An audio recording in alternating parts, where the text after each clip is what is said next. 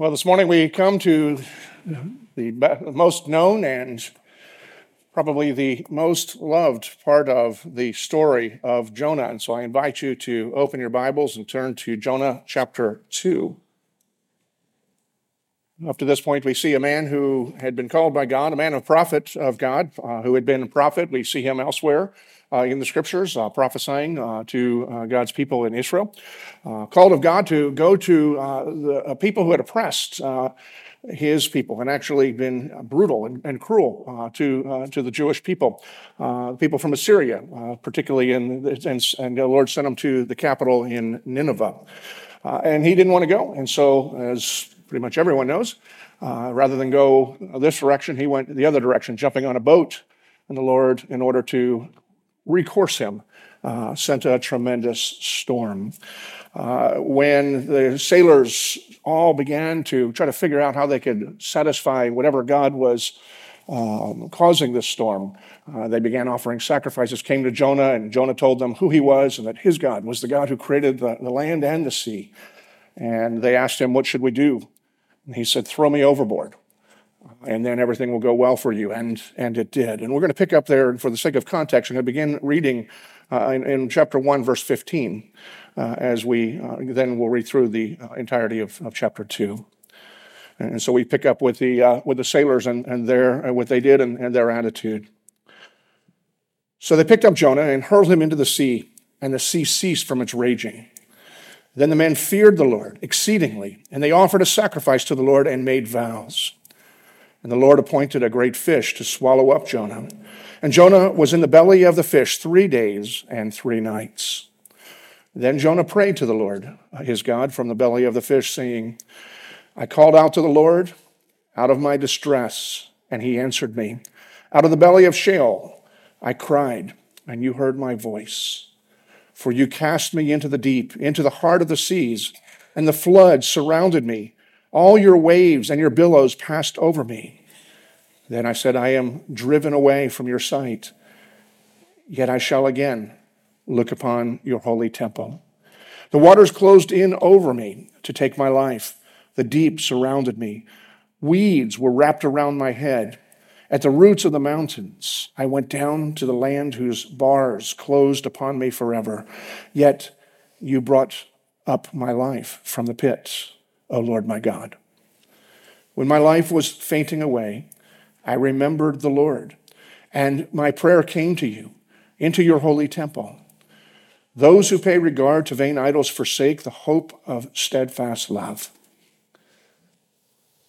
But I, with a voice of thanksgiving, will sacrifice to you. What I have vowed, I will pay. Salvation belongs to the Lord." And the Lord spoke to the fish, and it vomited Jonah out upon the dry land. Let's pray. Heavenly Father, as we come to this, your word, we give thanks to you for it and for Jonah. And I pray that you would enable us by your Spirit to have insights into this story, not just simply for the sake of knowing the story and knowing it more fully and better, but grant us the ability to see ourselves in Jonah, and then to see the work that you're doing in him is also the work that you do within all who believe in you, who belong to you. And so, Lord, grant us this ability to see, that we may also see that you are at work. And we may recognize that your promise is true. What you have begun, you will see through to the end. Use your word, Lord, to shape us to your praise and glory for our joy, we pray in Christ. Amen. Many people find the story of Jonah rather fishy. They find it hard to swallow that a man could live inside a fish for 3 days. So they mythologize the account and saying it's a great story, but it's told to make a point. It's not really true or not necessarily true.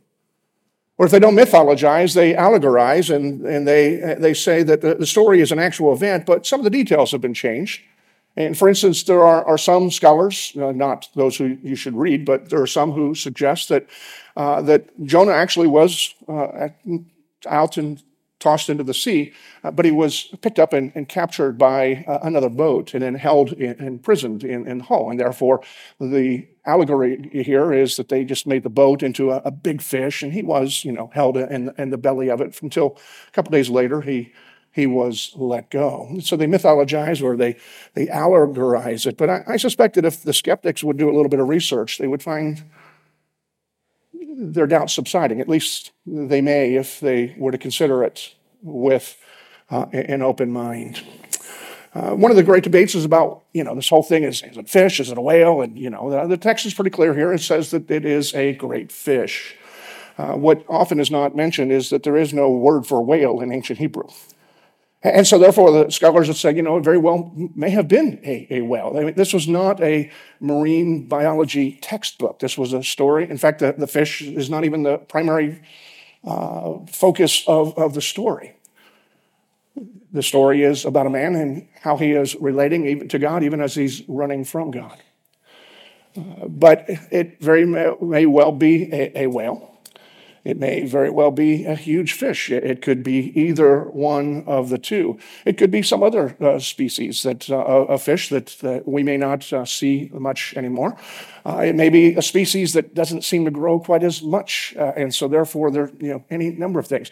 I read if you go on the webpage for the James River Association, as they're seeking to revitalize the river, they tell us that the settlers, when they first came to Jamestown, they fed themselves on sturgeon that they would catch that were 12 to 14 feet in length. In fact, they find fossils and records say so that the largest sturgeon caught way back at that point was 15 feet long and 800 pounds. The sturgeons that they find now grow to be, 5 to 9 feet, and they're between 90 and 160 pounds. Still a pretty good sized fish, but they're beginning to see them get larger. So even just a couple of hundred years ago, there were fish that were quite significantly larger than we find them now. You can just probably Google anything and find a number of things that they continue to rediscover. Only last year, they found underneath the sea in great depths near South Africa a fish that they thought that had been extinct for a number of time, and it's incredibly large. And so there's any number of species that it could have been, whether it was a fish or whether it was a whale. I guess if you're going to remember anything at this point is it could be either one. And so since I'm going to use them interchangeably today, no emails correcting me, please. But more, the problem for people is the whole idea of somebody living for 3 days inside of this fish or whale. It's rather ironic because most people have no problem believing that there are great fish that we see often off of the coast of the United States, particularly in Connecticut and Georgia, particularly New London and Savannah, of these great fish which can swallow up to 14 men and keep them under the sea for 6 months at a time with no problem. We call them nuclear submarines. In fact, if I understand, some of you may even be starting and building some of them down the river at the shipyards.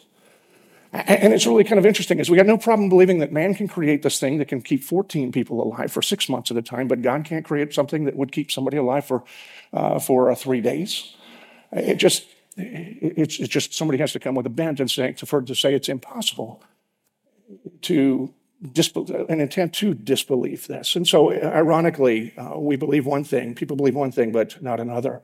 Biologically, some would say that, well, the problem is that a whale just is not capable. A whale typically has a very narrow throat and therefore wouldn't be able to swallow a man whole. And while that may be true of certain whales, it's not true of all whales. It is true of apparently the Greenland whale, which has a very small throat. In fact, it would be very difficult for that whale to swallow even a large orange without having chopped it up first.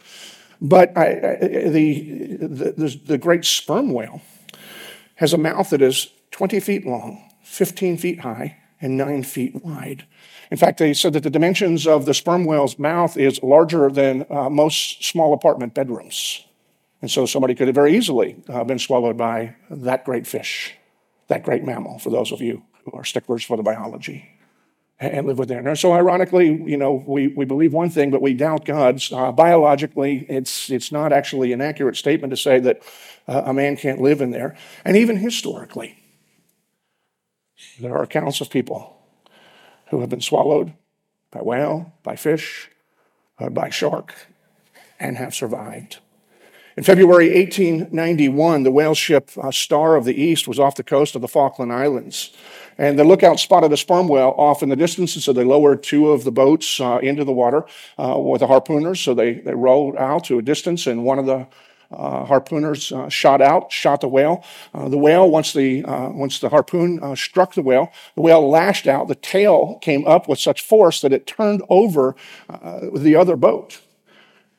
One of the men in that boat sank and drowned. The other man just seemed to have disappeared, a man named James Bartley. After a while, they finally hauled the whale in and put him back on the deck, and they tended to it, however these fishermen or whalers would do. And they began to cut it up in the days that came, and eventually they used a crane to pull the stomach out of the whale. And when the stomach was left hanging on this crane that had pulled him up, they recognized something was moving in there rather spasmodically. And this was a couple of days that had between the time that they had first harpooned the whale and now were tending to this. And so the crew cut it open, and James Bartley fell out on the deck. And here's the description. At the end, the crew was startled when something in the stomach was giving signs of life inside. Inside the whale, they found the missing man, James Bartley, doubled up and unconscious. They laid him out on the deck, and they treated him to a bath of seawater to revive him.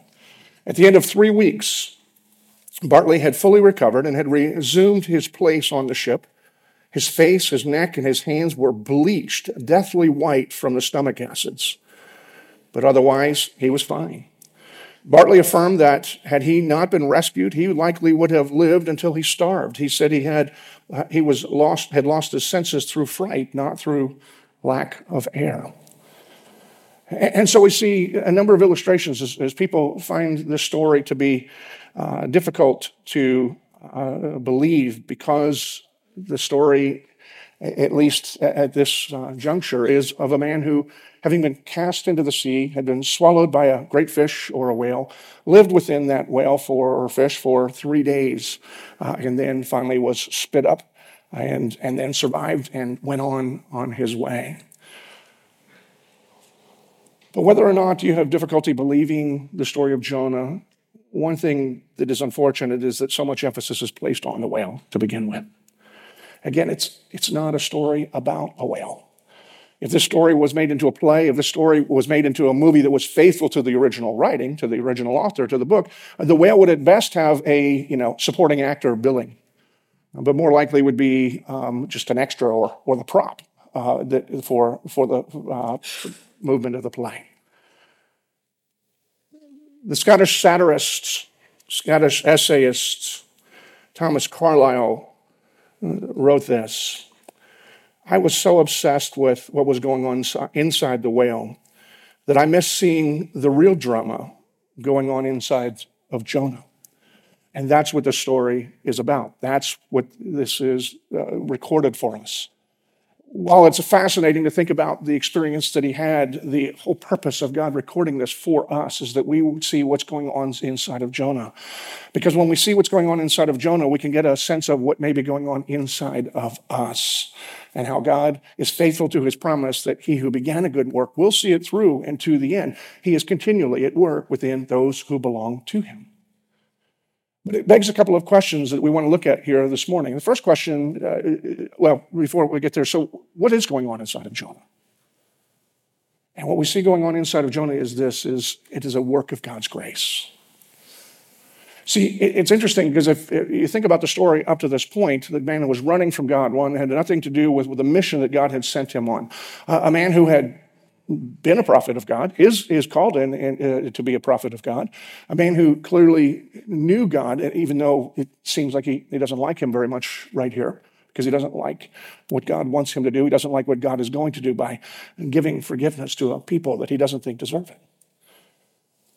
And so he's willing to run. He's even willing to die, toss me into the sea. And many scholars believe that, that was not just a matter of appeasing the situation, but he would rather die than actually fulfill. And he thought that by being thrown into the sea, he was going to drown. And the Lord's providence, he didn't. And we see that attitude. And here in chapter 2, we see this man beginning to pray. Now, I can't help but whenever I read this, but start cracking up at this point in time. It's kind of like, as we make this transition into chapter 2, then Jonah prayed. It's kind of like, I got some time on my hands now. Got nothing to do. Don't know how long, but I thought I was going to die. Got thrown into the sea. Got swallowed by this fish. I'm still alive. What am I going to do now? And I don't know what took place between the time that he realized what the situation is and his recognition, because this is not a prayer of desperation of help. This is a prayer of confession. This is a prayer of somebody who is experiencing the work of God's grace in his life, a transformation, one that we all need.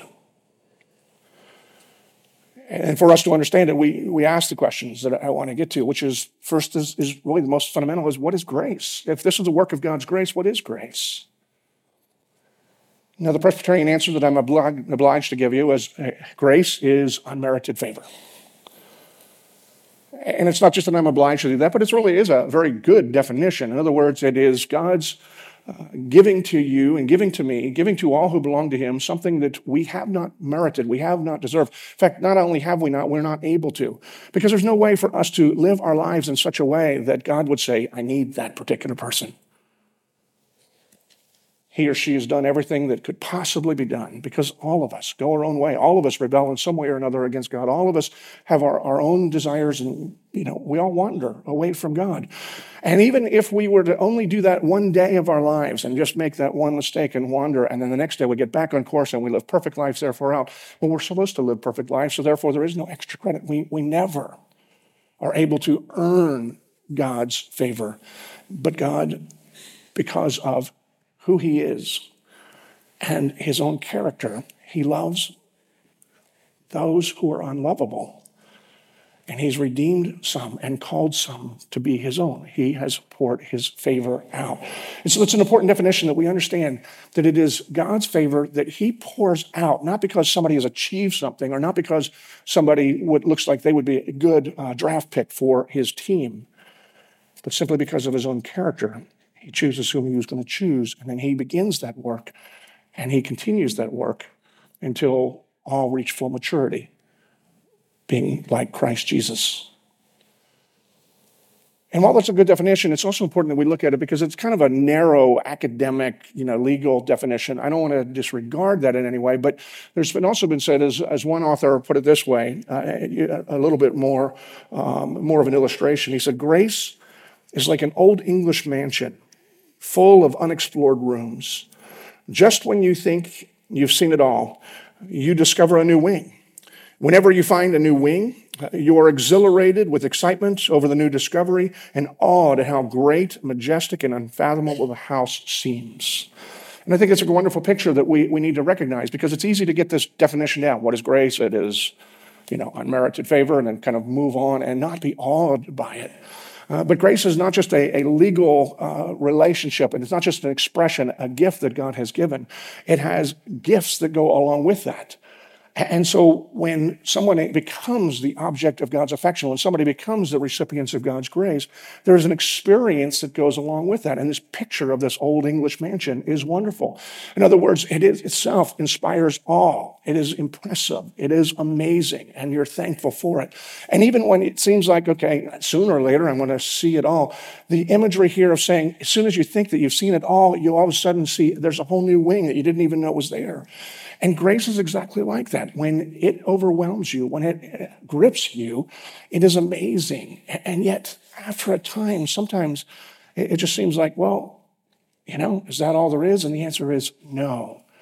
because we see the way that God works in the lives of other people, and we see the way that God works within us, and a whole new wing opens up, and that never ends. God's grace is unending. It is unfathomable.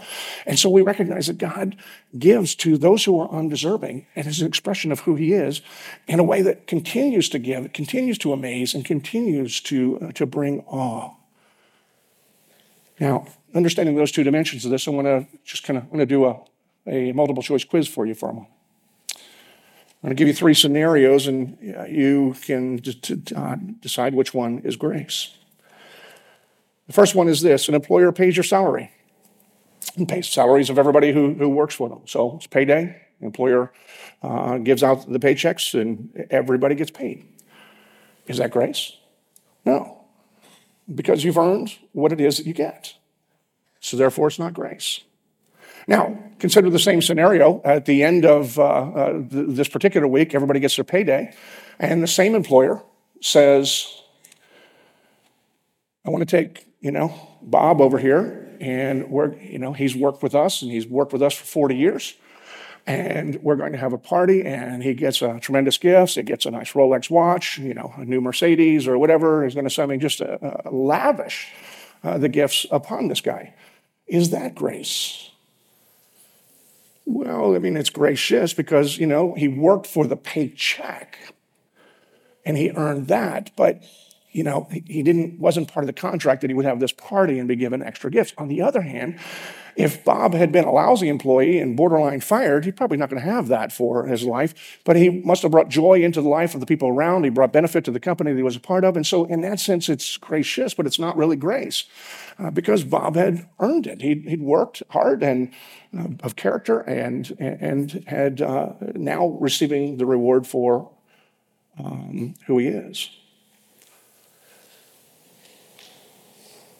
The third scenario is in the same company, you have somebody who's an employee who comes in who's a lousy employee, and on top of that's an absolute jerk. The boss says, okay, I want you here at 8. They show up at 8:45. We're going to clock out at 5. They're usually gone by 3:15 if somebody's not lucky. They're not particularly competent with their work. They don't get along with the other employees of this place. And yet, the one who owns the company not only continues to keep them on the payroll, but continue to invest in him with the expectation that over time there might be a change that takes place. If he's loved enough, he's encouraged and equipped enough that he might actually show that he is worth the investment. Is this grace? It is. Because in that case, there's absolutely nothing on the part of the employee or of the person that warrants anything except for being fired. And yet the one who is in charge of all this chooses to keep him on board and to invest and to give that which does not deserve. And we need to recognize that because that's what grace is. The word grace is just used so often so cheaply. We use it in so many different ways that sometimes it's confusing as to what it means. It is appropriate for the ballerina who is able to demonstrate a grace of movement. But a grace in a relationship with God is the heart of God that is poured out on people who don't deserve it. People like Jonah, people like you, people like me. That's why one commentator says this about grace is the great leveler. It destroys the spiritual manic depression that many of us experience. Those who feel, look what I have achieved, they need grace. And those who feel like failures, you've got grace. Author Jerry Bridges says this about the doctrine of grace. Our worst days are never so bad that we are beyond the reach of God's grace. And our best days are never so good that we are beyond the need of God's grace. And we see all of that in Jonah in this situation. He clearly was in rebellion against God. He clearly had sinned against God. And yet, God in his providence is calling him back and providing for him for what he needs in order to call him back. But if we're going to ask the question, what is grace? It's also important that we ask this question, how do I get grace? And the answer to that is you receive grace when you understand it. Colossians 1:6 says this: all over the world, the gospel has been bearing fruit and growing just as it has been doing among you since the day you heard it and understood God's grace in all its truth. Now, it doesn't mean that we fully comprehend and grasp grace and its depths and all of its complexities, but there's an understanding that Paul is writing to the church in Colossia. And there's an understanding that we see taking place in Jonah's life here as he's speaking and praying. Now, what is it that we are to understand? Well, there's two things that we need to understand. One is how little we deserve God's mercy. And then second is how much God gives mercy. Those are the two lenses by which we need to be able to see in order to understand the whole nature of grace. And it's by understanding and seeing with these two lenses that we're able to receive grace. We see Jonah, and considering those two lenses here, as he's praying to the Lord. And you see really kind of, it's an interesting prayer because it's not kind of a consistent flowing. It's circular and it comes back, but there's constant themes. And we can break it up in a couple of parts. In verse 2 through 4, we see this: I called out to the Lord in my distress and he answered me. So that's the beginning, is he's kind of thinking about the prayer. Out of the belly of Sheol I cried and you heard my voice. And then verse 3, for you cast me into the deep, into the heart of the seas, and the flood that surrounded me. All of your waves and your billows passed over me. Then I said, I'm driven away from your sight. In other words, he recognizes the situation that he is in, and he knows why he's in that situation. And so he's not saying this is unfair, and it's not a matter of, Lord, help me. We don't even see any of that. He did say he is cried out to the Lord. And yet you pick up again in verse 4, I'm driven away, and he goes, and you see this pattern of a man who recognizes his situation. He recognizes his need. He recognizes his lack of deserving. And yet that we see repeated in here in two different places, particularly in verses 4 and 6, is the essence of grace. There's an and yet in the life of everyone who has experienced grace. The and yet is the heart of the gospel. This is what I am and this is what I deserve. And yet, this is what you've done and this is what I've received. The and yet is what is the connection between what was and is and what will be. It's the connection between our brokenness, our waywardness, our unbelief, and the heart of God, who gives what is not deserved.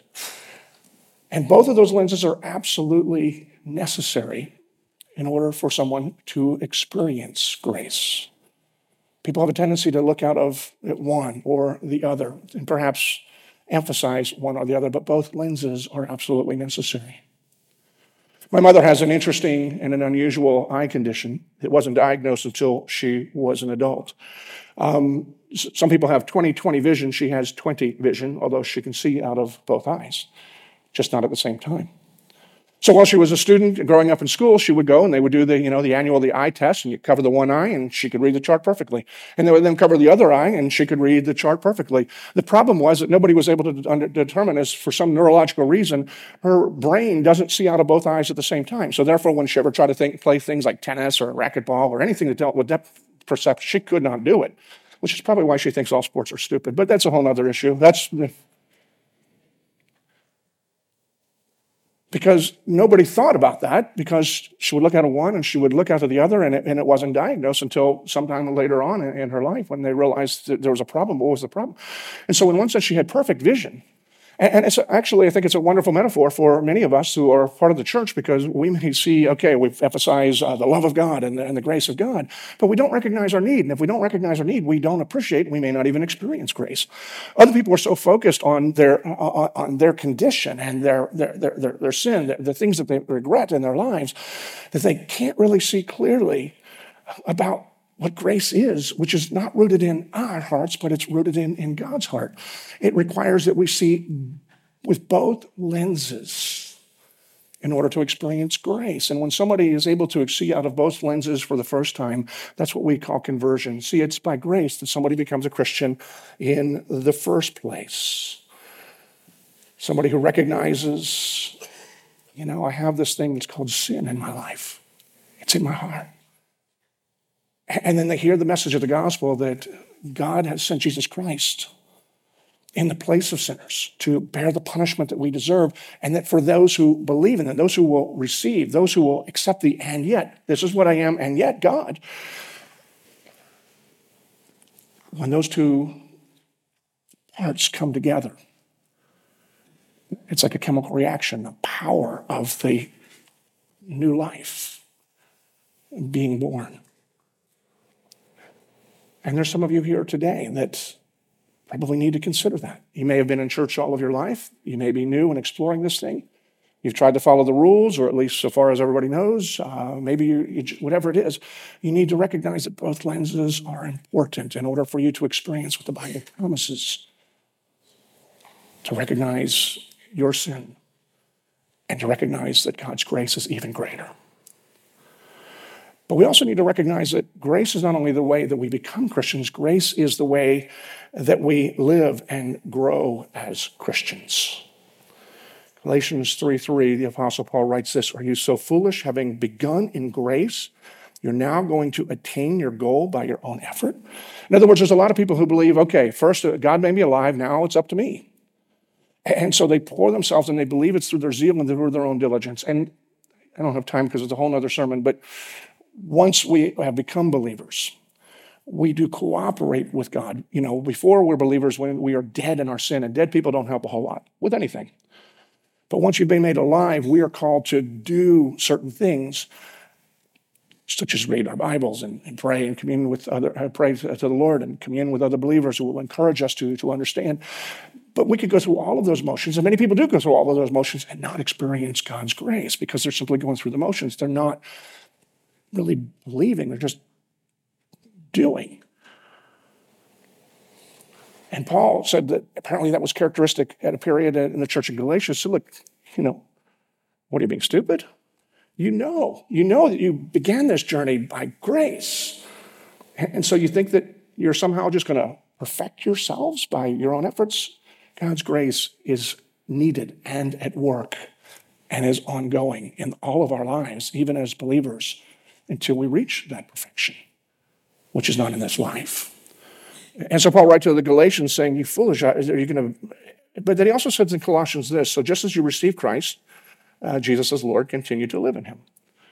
And that begs this question, what is it, all right, if we're supposed to live the way that we received him in the first place, how do we receive him? Well, we recognized our need, our sin, and we repented. And we recognized God's grace and the provision in Jesus Christ, and we believed. And so faith and repentance, that is the way that we live our lives. But both recognize the before part of the and yet, this is what I'm like. And yet, here's what I get because of what God has done. That power of God's grace continues.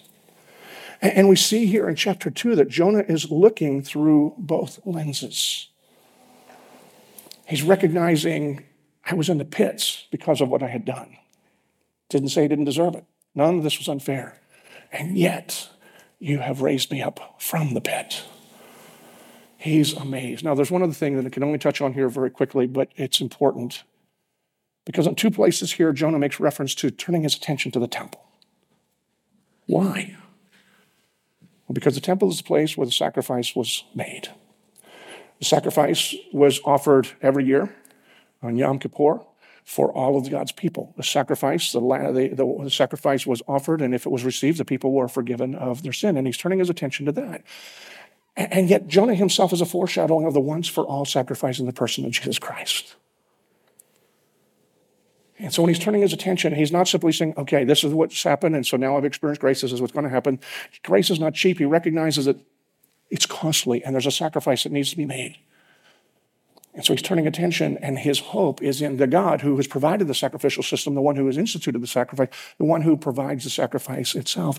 And that is the key in order to be able to experience, to receive the grace that God has given for us. And so we see in Jonah that there's a work of grace that is going on in his life, and we see that he is experiencing one who has been a prophet of God, one who already belongs to God. So this was not a conversion experience. It may be kind of like a second conversion. You got some people that talk about that, which is metaphorical, not reality. I mean, once you've been born, you know, it's kind of tough to get born again, except for in a spiritual sense. But you have people like Jonathan Edwards, at one point when he began to understand grace at a new level, he said, I felt like I was born again. John Wesley, kind of the same thing. He'd been a minister. He'd even been a missionary. He came over here to Georgia. I don't know if you know his history, but it's kind of funny. He was single when he came over here. He met a young girl in the church in Savannah. He asked her out. She said no. He excommunicated her. And somehow soon after that, he began to understand more about grace. And he said he experienced a new conversion. In that case, he may actually have been converted for the first time. I don't know. So we're not born again a second time, but when we begin to recognize that we live not just by God's grace, but we live in God's grace, it changes everything. And while there are some here who may need to hear how you receive grace in the first place, there are others here who need to hear that's how we live. In fact, every one of us needs to be reminded of that reality.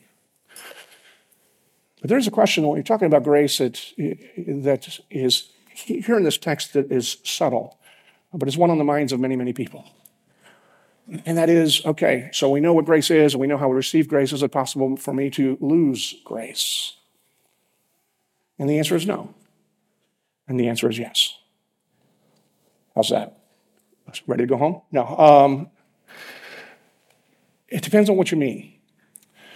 Can somebody lose their salvation? Well, the preponderance of teaching in the Scripture says no, because it's God who began to work in you, and God who says He's going to keep doing that work until He gets through it and to the end of that work. Jesus says, "No one's going to take you from me.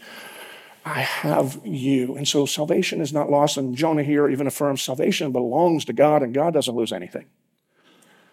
People think that He does, but ultimately He's in control of all things. And so salvation itself cannot be lost, but Jonah here speaks of a grace that can be lost. We see it in verse 8 here. As Jonah is continuing his prayer, he says this, "Those who pay regard to vain idols forsake the hope of steadfast love." And so he's talking about those who give their attention to things that are not God. And there's a consequence, there's a result that happens there. Actually, I prefer the translation of the original 1984 New International Version. It says it this way. It's easier to remember, and I think it's more vivid, but it's saying the same thing. Those who cling to worthless idols forfeit a grace that could be theirs. And so we see the parallel. Hebrew is in imprecise language. It's, context tells everything. English is the same as well. We use the same word for different things, and so context tells us. And so they're saying the same thing. Those who pay regard, those who cling to the worthless idols. And so what we have here is this whole idea of idolatry, which just seems so primitive in our mindset, and yet the reality is every one of us is prone to do it. As John Calvin had said, our hearts are little idol factories. But what is idolatry? Let me give you a couple of definitions. Elise Fitzpatrick, in her book, Idols of the Heart, which I highly recommend, says this: idols aren't just stone statues. No, idols are the thoughts, desires, longings, and expectations that we worship in the place of the true God. Idols cause us to ignore the true God in search of what we think we need. Os Guinness, another author, theologian, says this: idolatry may not involve explicit denial of God's existence or character. It may well come in the form of an over-attachment to something that is in itself perfectly good. An idol can be a physical object, a property, a person, an activity, a role, an institution, a hope, an image, an idea, a pleasure, a hero, anything that can substitute for God. In other words, while we think of idolatry as simply somebody creating these things and putting up on the wall, putting up on a shelf and bowing to it, idolatry is anything that grabs our attention, anything that we believe that by having it, we have all that we need. It gives us the comfort that we desire. It gives us an identity. And yeah, the absence of it makes us feel like we are lost and feel like we would be exasperated. And as Guinness has pointed out, it's not necessarily the bad thing. So it's, not the alcoholic who needs his alcohol. It's the parent who lives through his or her children. It is the person who is working so hard that they don't have a life because they need that ever elusive security of having enough. It is the student athlete whose identity is wrapped up in performance or being part of a team or part of a group. All of those things can easily become idols when they are the things that provide us our identity and our comfort and our security. And it doesn't require that we say, I don't believe in God, because the pews of every church are filled with people who are struggling with idolatry. It's all of us. Paul Tripp puts it this way: idolatry occurs when anything created to point you to God replaces in the thoughts and the desires of your heart, replaces God in the thoughts and the desires of your heart. Desire for a good thing becomes a bad thing when it becomes a worldly thing. And what Jonah came to recognize here is, those who cling to worthless idols, in his case, it was his Hebrew nationalism. Good things. He was part of the people of God. He was a prophet to the people of God. And he was proud of his countrymen and proud of his heritage. And the people that he was being sent to, they had come in and not just been opponents, they had brutalized them. But because he was such a Hebrew nationalist, he didn't want anything to happen to that for that other nation. Good things becoming the ultimate things are idols in our lives, and we need to be aware. And Jonah, recognizing that he was clinging to those, we forfeited grace that can be there. So did Jonah lose his salvation? No, clearly, because even when he says, throw me into the sea, that was God's plan and God's providence in order to not only bring Jonah, but to amaze the sailors when the sea stopped. And he continued. God continues the work that he began in Jonah. But he did forfeit grace. He forfeited peace. He forfeited hope for a time. He forfeited comfort, obviously, with the circumstances that he's in, all because of his idolatry. These things that are gifts of God that he gives to us can be easily forfeited because while we worship God, we allow idols to infect our souls. And Jonah here is a great example to us all because, again, we need to see ourselves in Jonah. And the discoveries that Jonah is making here apply to every one of us. And a reminder to us is that no matter who you are, no matter how great of a day you've had today or had yesterday, you're in need of grace. And no matter how lousy of a week you've had, grace is yours if you die to yourself and believe and trust in God's provision.